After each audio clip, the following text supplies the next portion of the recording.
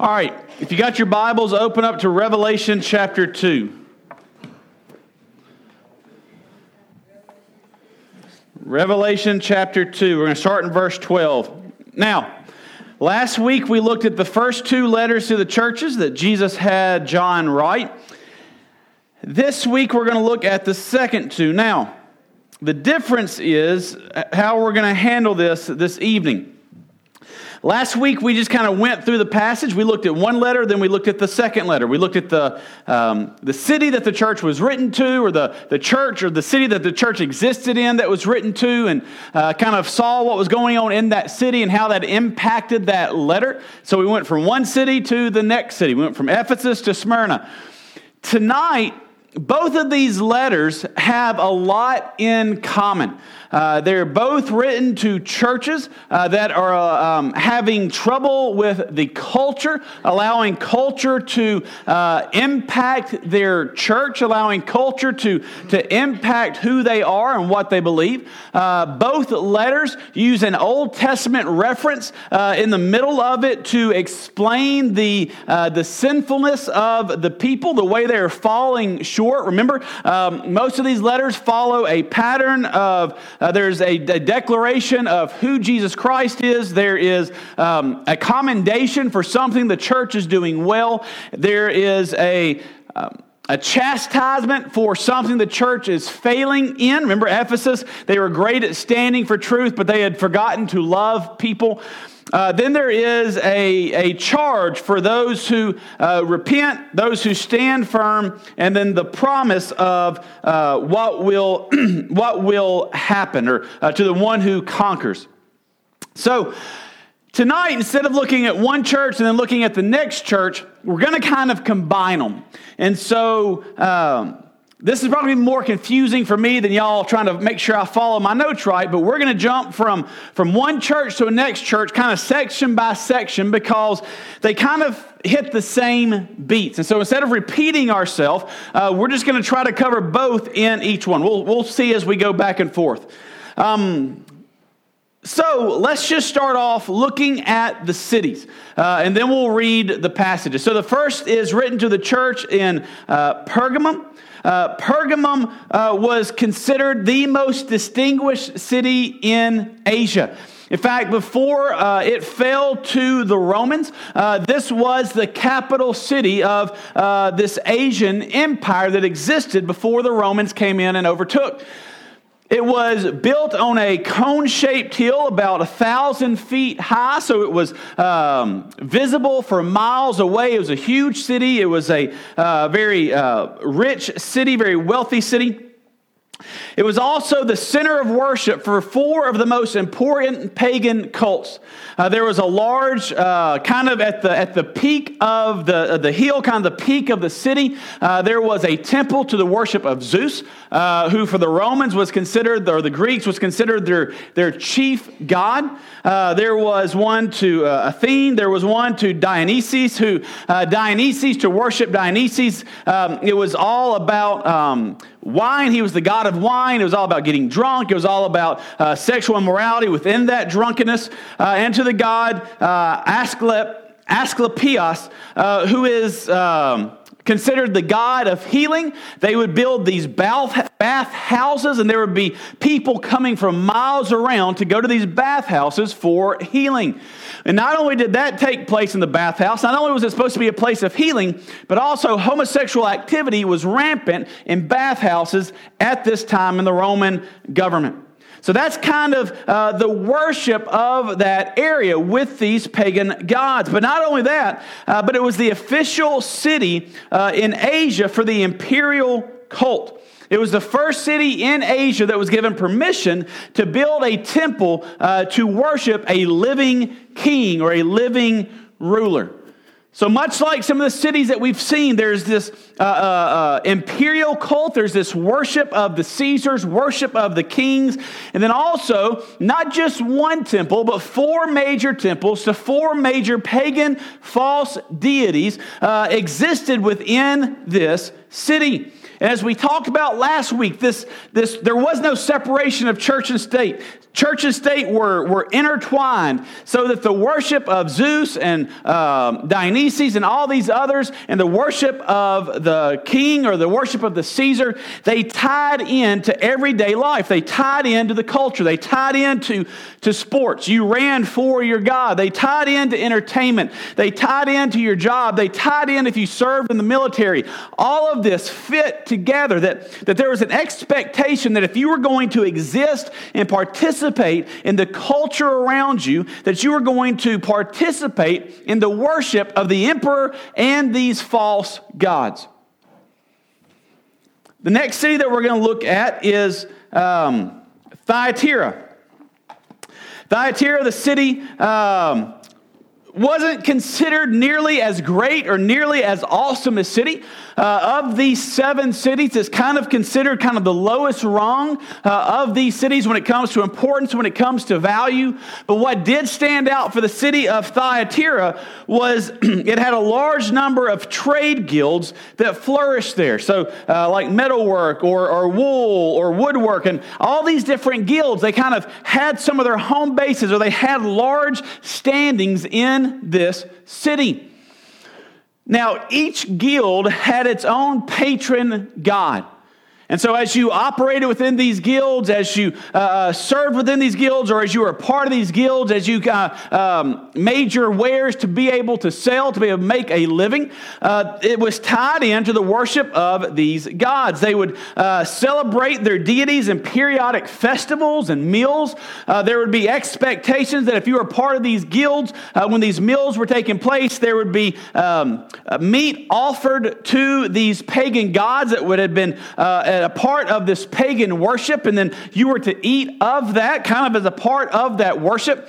And so for Christians in both of these cities, these cultures, from the social culture of Pergamum to the work culture of Thyatira, there was this inundation of pagan worship, of worshiping false gods, of worshiping emperors and men. It was wrapped up completely in it. It was completely intertwined with the culture that these people lived in. And so it put Christians in a very awkward spot. Well, not an awkward spot, but a difficult spot. How do we engage in a culture when the culture is completely anti-God? Then how do we engage to work to be able to make a living? Because to deny these false gods and to stand for the one true God came with a lot of weight with it, a lot of baggage. It would cost how you did your job. It would cost how you made money. It would cost how you interacted with people and how you could be a part of society. They did not live in a Christian or even a quasi-Christian type setting as we do. They lived in a place that was actively and purposefully anti-God. So that kind of sets up our picture. That kind of sets up where these two churches exist. They exist in cultures that have completely embraced ideologies that are opposite of what the Bible says. Okay. So let's do this. Let's read verse 12 and then verse 18. These are the introductions where he talks about Jesus, and it kind of gives us that kind of gaze or kind of looking forward to what's going to happen in these letters. We talked about how these descriptions come from the vision that John had of Jesus back in chapter 1, from verses 12 through 16. So let's look at we'll read verse 12, then we'll read verse 18. So verse 12, to the angel of the church in Pergamum write, the words of him who has the sharp-edged two-edged sword. Verse 18, and to the angel of the church of Thyatira write, the words of the Son of God, who has eyes like a flame of fire, and whose feet are like burnished bronze. So the first way Jesus is described in verse 12 is the words of him who has a sharp-edged sword. What is that sharp-edged sword? This is the Word of God. We know this from seeing the vision that he had of Jesus. We know this because there are other places where God's Word is described as a sword. In Hebrews chapter 4, when it talks about the Word of God is like a sword that cuts through bone and marrow, as Paul is listing out the spiritual armor, he talks about how the Word of God is a sword. It's kind of the only offensive weapon we have spiritually is God's Word. And so God's Word, or Jesus is described as the Word in John chapter 1. And so this Word that is coming from his mouth, it is his Word. It is the Word of God, is the truth that he speaks. And for Jesus, this means he speaks truth. And so this is going to impact this church because they are dealing with a culture that has rejected truth. But it's also a picture of judgment, that God with his Word, or Jesus with his Word, has decided right from wrong. And when the time for judgment comes, his Word will speak righteousness and his Word will speak judgment. In verse 18, it says, the words of the Son of God, who has eyes like a flame of fire and whose feet are like burnished bronze. We talked about how the eyes, when he saw them like fire, that it was a picture of the sovereignty of God, how God sees, or how Christ in this picture sees through the hearts of men. He sees past any mask that we might put up. He sees past any facades that we build. He sees past any walls that we build up to keep things hidden. He sees through to the very core of who we are. There's nothing hidden from God.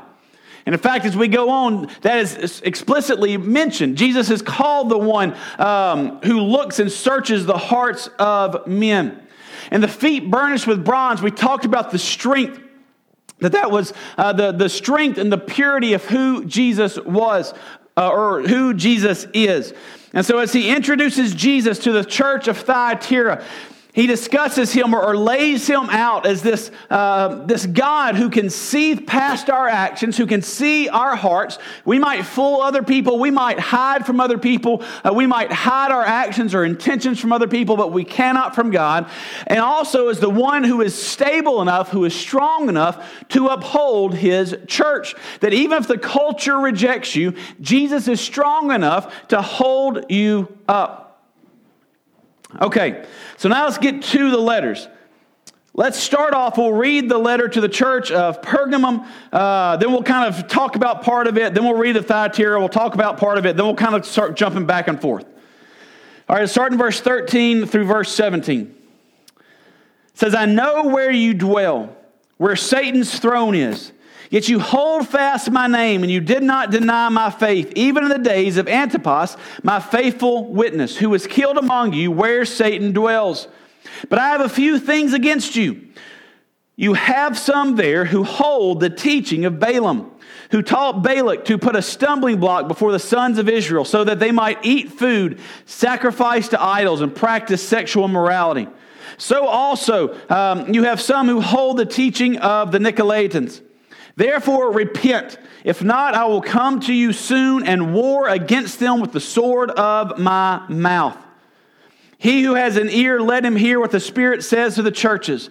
To the one who conquers I will give some of the hidden manna, and I will give him a white stone with a new name written on the stone that no one knows except the one who receives it. Now, as John writes this letter, John does not pull any punches. So he starts off giving them their commendation. Hey, here's what I commend you for. Here's what you are doing good. Verse 13, I know where you dwell, where Satan's throne is, yet you hold fast my name, and you did not deny my faith, even in the days of Antipas, my faithful witness, who was killed among you where Satan dwells. Now, there's two things the first thing that stands out to me in that verse is that 2 times he refers to this city, Pergamum. Remember, there's these 4 temples, places of worship to these 4 main deities. This is the first place where emperor worship was allowed, or a temple for emperor worship was built in Asia. And he calls this twice. Once he calls it Satan's throne, and once he calls it where Satan dwells.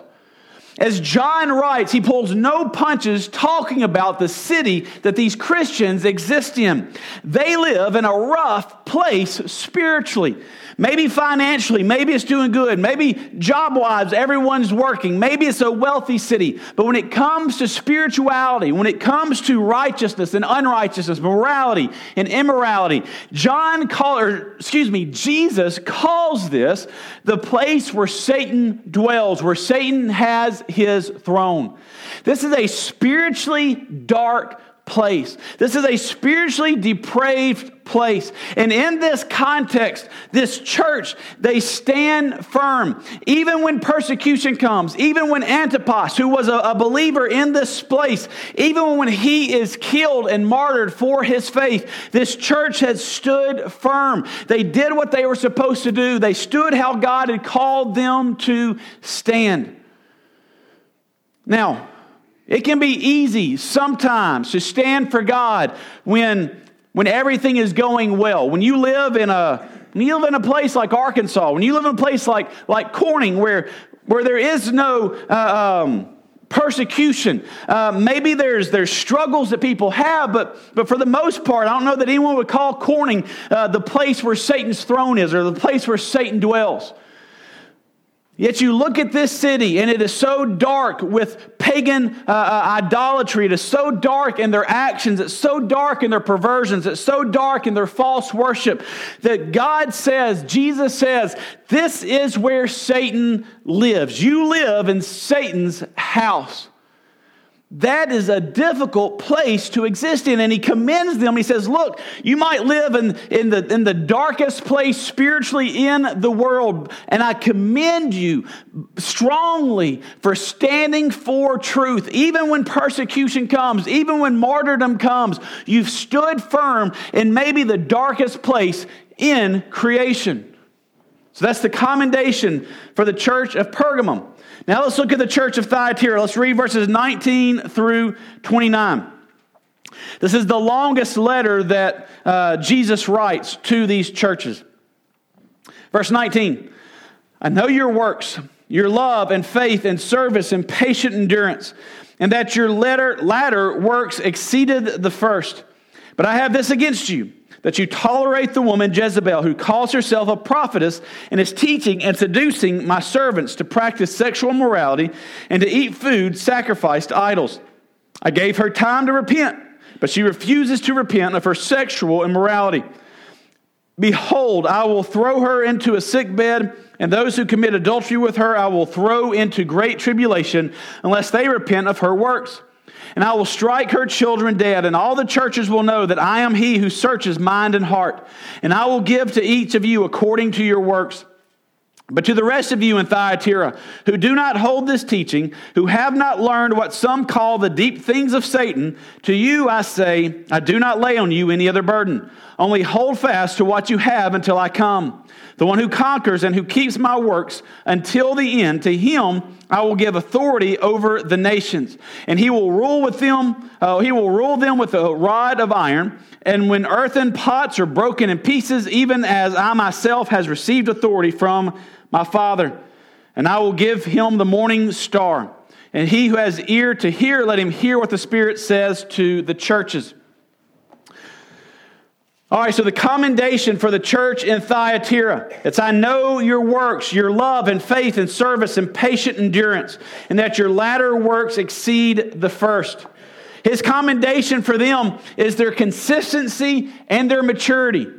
Look, you're faithful in your love. You're faithful in your works. You endure. You persevere. This is a good thing. You stand against, or you're standing in a place where your culture is greatly moving farther and farther from God. They are greatly engrossed in this pagan idolatry. And yet you stand firm in your faith. You are consistent in your faith. And not only that, but there's maturity. He says your latter works exceed the first, or your latter works exceed those that Exceed the first, that how you're doing now, your obedience, your love, your service to God, it is greater than when you started. And that's the goal, right? The goal is that we have matured past the point than when we first became a Christian. That our lives look different now than they did when we first accepted Christ. And so he says, look, as a commendation, you as a church, you have been consistent. You as a church, you have moved forward. You have a church, you have matured in your faith. So he commends both churches for standing in places that are idolatrous and standing in places that are blatantly anti-God. But then he gets into what he has against the churches. And they're both similar. Because both of them, they don't affect necessarily the whole church. They affect just parts of the churches, smaller groups that have allowed false teachers to begin to infiltrate. Now this morning, remember, we talked about false teachers and the danger of false doctrine, the danger of false teachers, and why they are so dangerous. And here, Jesus, through John, kind of continues that idea that we looked at this morning. And when he talks about these false teachers that have been allowed to creep into the church, he uses two Old Testament references to describe them. So let's start with the one in Pergamum. Look in verse 14. But I have a few things against you. You have some there, so this is not the whole church, but this is some. You have some there who hold the teaching of Balaam, who taught Balak to put a stumbling block before the sons of Israel so they might eat food sacrificed to idols and practice sexual immorality. So also you have some who hold to the teaching of the Nicolaitans. So what does that mean? You have some who follow the cult of Balaam or the teaching of Balaam. Now, more than likely, there was not a cult of Balaam or a teaching of Balaam in this place. This is a reference to the Old Testament story of Balaam and Balak. Now, if you don't remember that, here's kind of a recap. Balaam was a prophet, a God-ordained prophet. And yet Balak was a king who did not like the Israelites. This is when the Israelites were in the wilderness, and Balak basically bought Balaam and said, I want you to go and curse the Israelites. Go and proclaim a curse on them so that they will die, they'll get sick, something bad will happen to them. And every time he went to go proclaim a curse, he ended up proclaiming a blessing.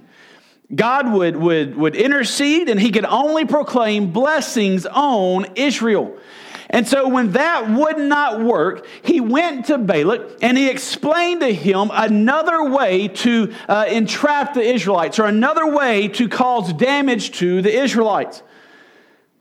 Listen to Numbers chapter 25, verses 1 through 2, and then Numbers 31, verse 16. It says this. While Israel lived in Shittim, the people began to whore with the daughters of Moab. These invited the people to the sacrifices of their gods, and the people ate and bowed down to their gods. So it says when they lived in this region, they allowed the culture around them to have impact in their life, and it led them to idolatry, and it led them to sexual immorality. The verse Numbers 31:16 tells us this. Behold, these on Balaam's advice caused the people of Israel to act treacherously against the Lord in the incident of Peor. And so the plague came among the congregation of the Lord.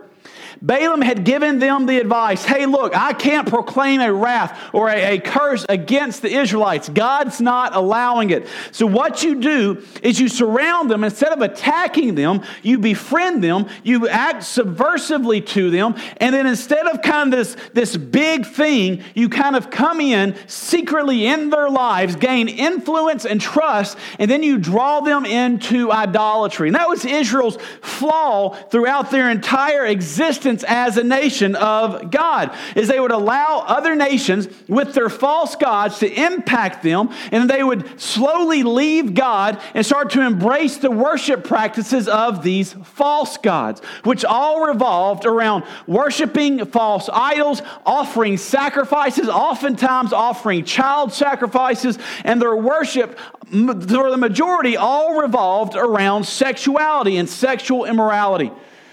And so Jesus writes this letter to the church, and he says, there are some of you who've embraced this ideology. The same thing that happened with Balaam, where they began to engage sexual morality and worship false idols. You've allowed that to seep into your church. You've allowed some to embrace the culture to the point where they are worshiping the same way the culture worships. They are doing the exact same things the culture does. They say they're still Christian, but their actions, their activity looks nothing like God, and it looks just like this pagan culture that is the throne of Satan. And then his charge against the church in Thyatira is very similar. He says this in verse 20.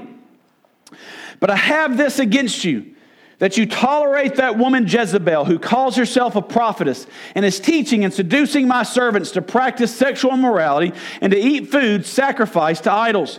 I gave her time to repent, but she refuses to repent of her sexual immorality. Behold, I will throw her onto a sickbed, and those who commit adultery with her I will throw into great tribulation, unless they repent of her works. And I will strike her children dead, and all the churches will know that I am he who searches the heart and mind, and I will give to each of you according to your works. So very similar. There was this false teacher. Maybe her name was Jezebel, maybe not. Maybe they just used this name to tie us into the Old Testament story of Jezebel. But there was this false teacher, this lady going around having impact in some of the people's life in this church. And she's called Jezebel, which takes us back to the story of King Ahab, who had married Jezebel. And she then led the nation of Israel into the worship of the Baals. Let me read you this passage. In 1 Kings chapter 16, it says this. And Ahab, the son of Omri, did evil in the sight of the Lord more than all who were before him. He was one of the kings, these bad kings. He was the king when Elijah was on the Mount Carmel with the prophets of Baal. This is what's going on during this time. Ahab is the king during this time when those years of drought had been. Jezebel, after the story of Ahab on the mountain with the prophets of Baal, she promises or pledges to have Elijah killed. But anyway, here's the story. It says that he had done evil or wicked in God's sight more than all who were before him. It says, and as if it had been a light thing for him to walk in the sins of Jeroboam, the sons of Nebat, he took for his wife Jezebel, the daughter of Ethbaal, the king of the Sidonians, and went and served the Baal and worshipped him. He erected an altar for Baal in the house of Baal, which he built in Samaria, and Ahab made an Asherah. Ahab did more to provoke the Lord, the God of Israel, to anger than all the kings who were before him. So this reference to Jezebel is a reference to this lady that married the king of Israel. Now, he was already bad before he married her, but his marriage to her helped lead the nation of Israel into Baal worship, into idolatry, to worship of Baal and setting up an Asherah pole. Worshiping Baal with the Asherah pole, it is all sexual immorality. All of it is worshiping God with temple prostitutes and just absolute perversion. And they're saying to this church in Thyatira, you're allowing this false teacher to come in, this prophetess, this false prophetess, Jezebel, and she is having this negative impact on your church. There are some in your church, there are some in the city who are Christians who have bought into this, and they are getting dragged into the sin and the perversion of the culture around them. They are allowing culture to dictate who they are rather than God to be the one that dictates who they are. And he says that he's given her time to repent. She has refused. He is giving those who follow her time to repent. And if they do not, then he will come with judgment. He will come with those eyes that seek the hearts of men, that see the actions and the thoughts of men, that permeate them and know right from wrong, good from bad. So we see so far their cities are kind of similar. Their commendations are very similar. The charges that God has or that Christ has against them are very similar. They are churches that have allowed the culture to begin to dictate who they are and what they believe, rather than allowing Jesus Christ and His Word to dictate who they are and what they believe. Now remember, with Jesus, you have the word of the sword coming out of His mouth as the word. So one of the things that we remember from that, or we take with that, is we are to establish our life. We're to establish our belief. We are to establish our faith on God's word. But we also saw in there when He says, if they do not repent, then He will come with the sword of His word from His mouth. And that's a picture that He will declare righteousness and unrighteousness, and He will declare judgment and justice on those who have rejected Him. With the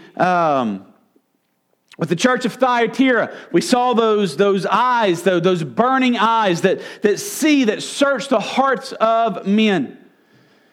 While there might have been some of that church, maybe they hid it from other people, maybe they were hiding it pretty well, no one else saw what they were doing. Jesus saw. He saw to the very core of who they were. Now, as he continues on in both of these letters, he understands this is a small part or a portion of the church. It is not all of the church. And he references those in Thyatira directly. He says, look, for those who have not bought into this doesn't refer to you. I'm not adding more burden onto you. This is those who have rejected truth, those who've allowed culture to take preeminence over truth. Now, I know it might be easy for us to sit back and say, well, this doesn't, or how does this pertain to us? We don't do this, do we? Well, one, we all struggle with allowing culture to dictate what is good, what is right in our life, what is valuable, what is true. But also, I believe in the next 5 to 10 years, we're going to see a big war in the church when it comes to culture. Let me just illustrate it with this. This past summer at the Southern Baptist Convention, we are a Southern Baptist church. The Southern Baptist Convention is where Southern Baptist churches have the right to send delegates. They come in, different things are discussed, different resolutions are made, different things are voted for. The Southern Baptist Convention as a group, if the vote passes, they accept it. If it doesn't, they do not. Now, once again, anything that the Southern Baptist Convention accepts, it has no authority over the churches. All Southern Baptist churches are autonomous, meaning we rule or we govern ourselves. We don't have a hierarchy of other organizations or other groups that govern us or dictate who we are or how we live or how we operate as a church. But they make statements of belief. And this past summer, there was a resolution that passed that declared Jesus or declared Scripture as our greatest authority, which it is. But at the same time, let me read it. I wrote it down. Okay. It says that critical race theory and intersectionality should be employed as analytical tools for Scripture. Now, it's to be subordinate to Scripture, but they said that these two things are tools that we can use to help us interpret and understand Scripture. So we're on the same page. What is intersectionality and what is cultural or critical race theory? Intersectionality is this. It's a concept. Intersectionality deals with the cumulative societal effects of systematic discrimination on people who belong to more or one disadvantaged group. So here's what intersectionality does. Intersectionality takes a whole different kind of listing of people. They group people into all these different groups.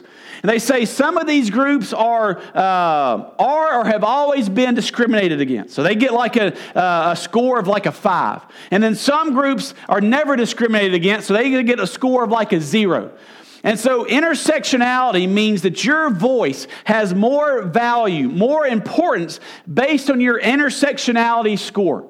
So if you are a woman, then you automatically get an intersectionality score of 5 because women have been oppressed in our nation.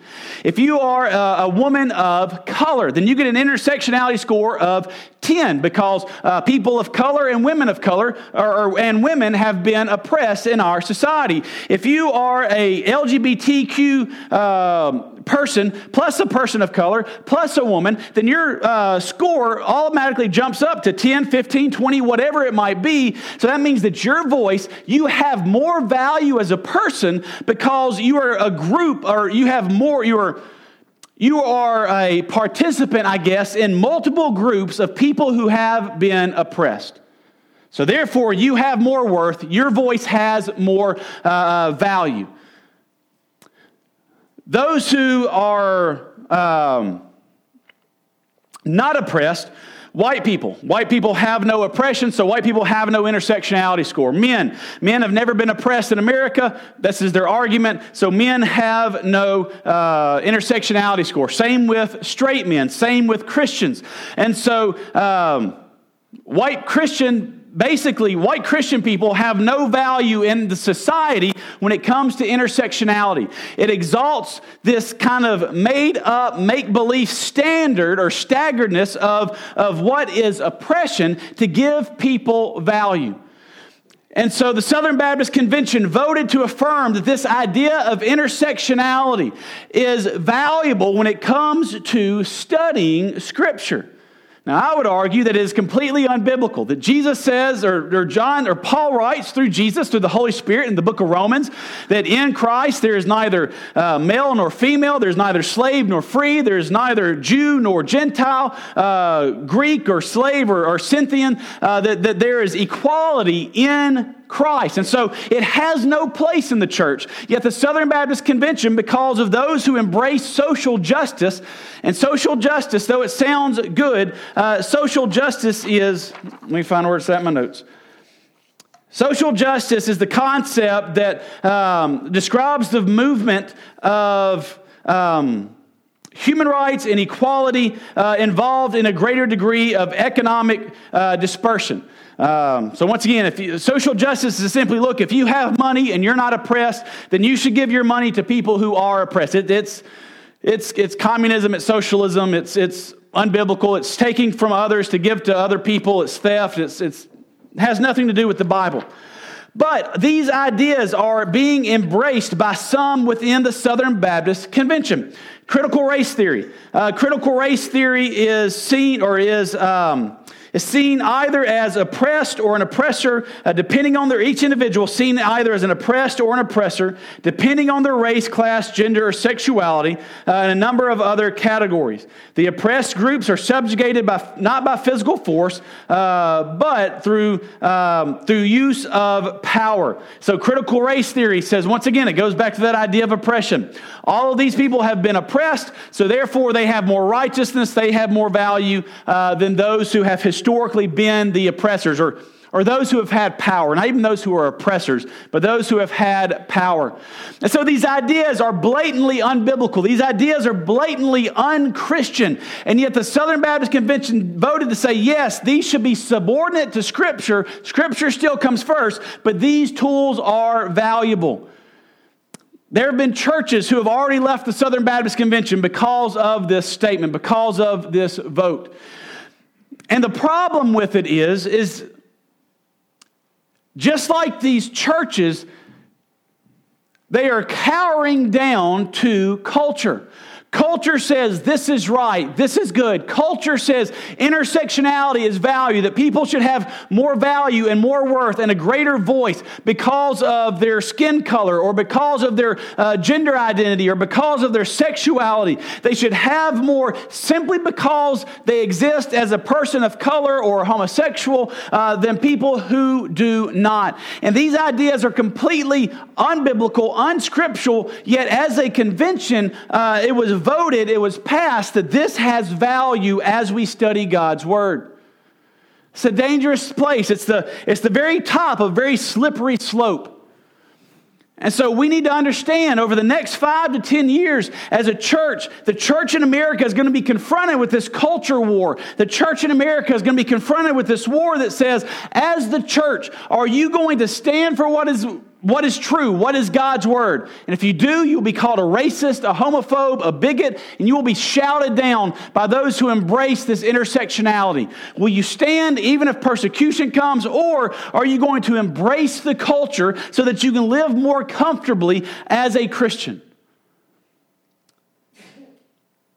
Understand, these ideas that are nothing new, Jesus calls these cultures the throne of Satan. And so as they are embracing these cultures around them, they're embracing things that are not just anti-God, they are pro-Satan. In the same way, we have to be careful as a church and as believers that we are not embracing a culture that is not just anti-God, but is pro the enemy. All right, we need to hurry up. Okay, let's look at how he closes with the church in Pergamum. Look at verse 16. He calls for repentance. Therefore repent, if not, I will soon come to you and war against them with the sword of my mouth. Once again, this is to those who have rejected or those who have embraced this false teaching. We've talked about this a ton before, that Jesus loves us so much. If we are his children, he's not going to allow us to exist in sin. He is going to discipline us. The Holy Spirit convicts us of sin. As we read God's word, we can be, if there is sin in our life that we have not confessed, have not dealt with, or are not dealing with, that God will convict us of our sin through his word, that God will do whatever he has to do to move us to himself. So with Ephesus, we saw that when that church when that church does not love, that they cease to exist as a church. He says, I will remove your lampstand. Here he says, I'm going to come and make war with those who do not repent. That God is going to come, or Jesus is going to come. He's going to do whatever it takes to draw his people back to himself, even if it means doing battle with them to bring them to a place of repentance. Then he says, he who has ear, let him hear what the Spirit says to the churches. To the one who conquers, I will give some of the hidden manna, and I will give him a white stone and a new name written upon the stone that no one knows except the one who receives it. Now, the idea of hidden manna, this is God's provision. When the Israelites were wandering in the wilderness, God provided for them with the quail and with the manna. It was God's provision.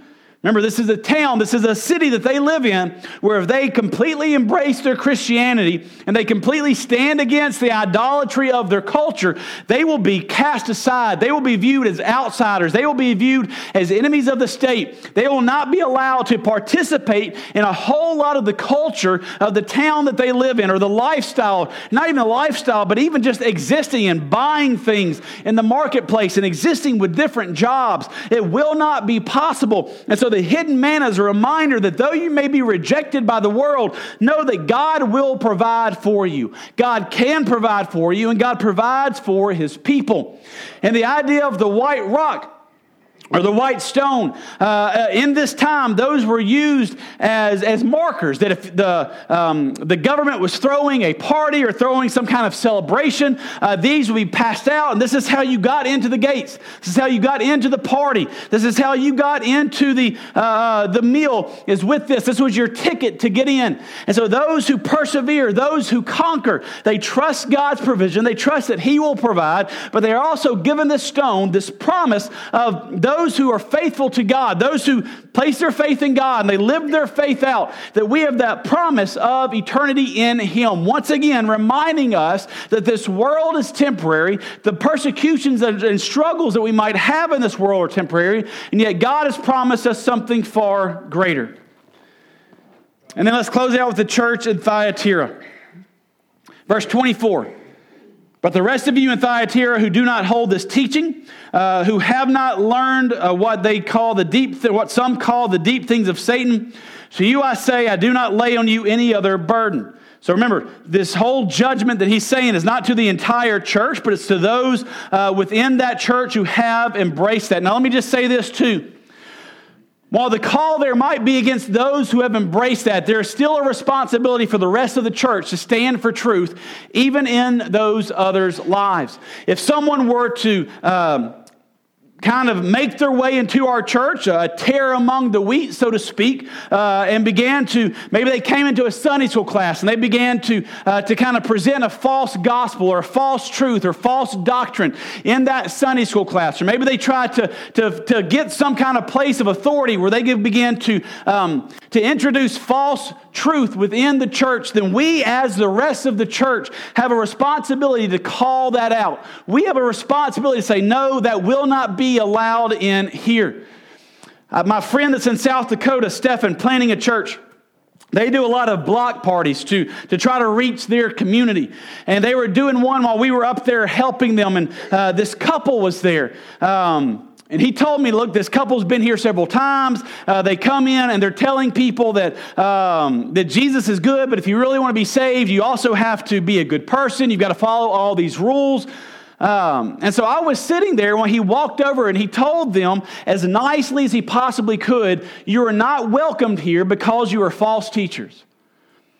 We have a responsibility to our church. We have a responsibility to each other to stand for truth. That when false teaching is presented, that we stand with the Word of God and push back against it so that we do not become these churches. Okay. Verse 25. Only hold fast what you have until I come. The one who conquers and who keeps my works until the end, to him I give authority over the nations. And he will rule them with a rod of iron. And when earthen pots are broken in pieces, even as I myself has received authority from my Father, and I will give him the morning star that is Christ. And he who has ear, let him hear what the Spirit says to the churches. Here is the promise that as we are joint heirs with Christ, if we err with him, if we persevere with him, then we will also reign with him. This is the promise that while now you might be under the foot, there will come a time when with Christ you will reign in authority. That God, and we'll get to this as we get more towards the end of the book of Revelation, but there's a promise where those who come with Christ, or those who are with Christ during that 1,000-year my mind just went blank. But during the 1,000-year millennium, the millennial reign of Christ, when there are still those who exist on the earth who do not know Jesus as Lord and Savior, that there's been a promise where we reign with Christ. So this is fulfilling that promise. Once again, looking forward to the future. Though you are oppressed right now as believers, understand there will come a time where there is life. There will come a time where there is a promise where you will not be underfoot, but in grace and in love, as a joint heir with Christ, subordinate to him, you are allowed to reign with him. Understanding that the temporary struggles of this world are just that, temporary. So don't let culture dictate who you are or what you believe. Stand for what is true. It's 7 o'clock, so let me just pray to close us out. And as I pray, what I want us to pray about tonight is let's just pray that God would reaffirm to us what is true as individuals and as a church, and that we would make sure that as individuals and as a church that we are standing for truth, that we are not allowing culture to dictate who we are, but we are allowing God and His Word to decide what is true, what is right, and what is good. Let's pray.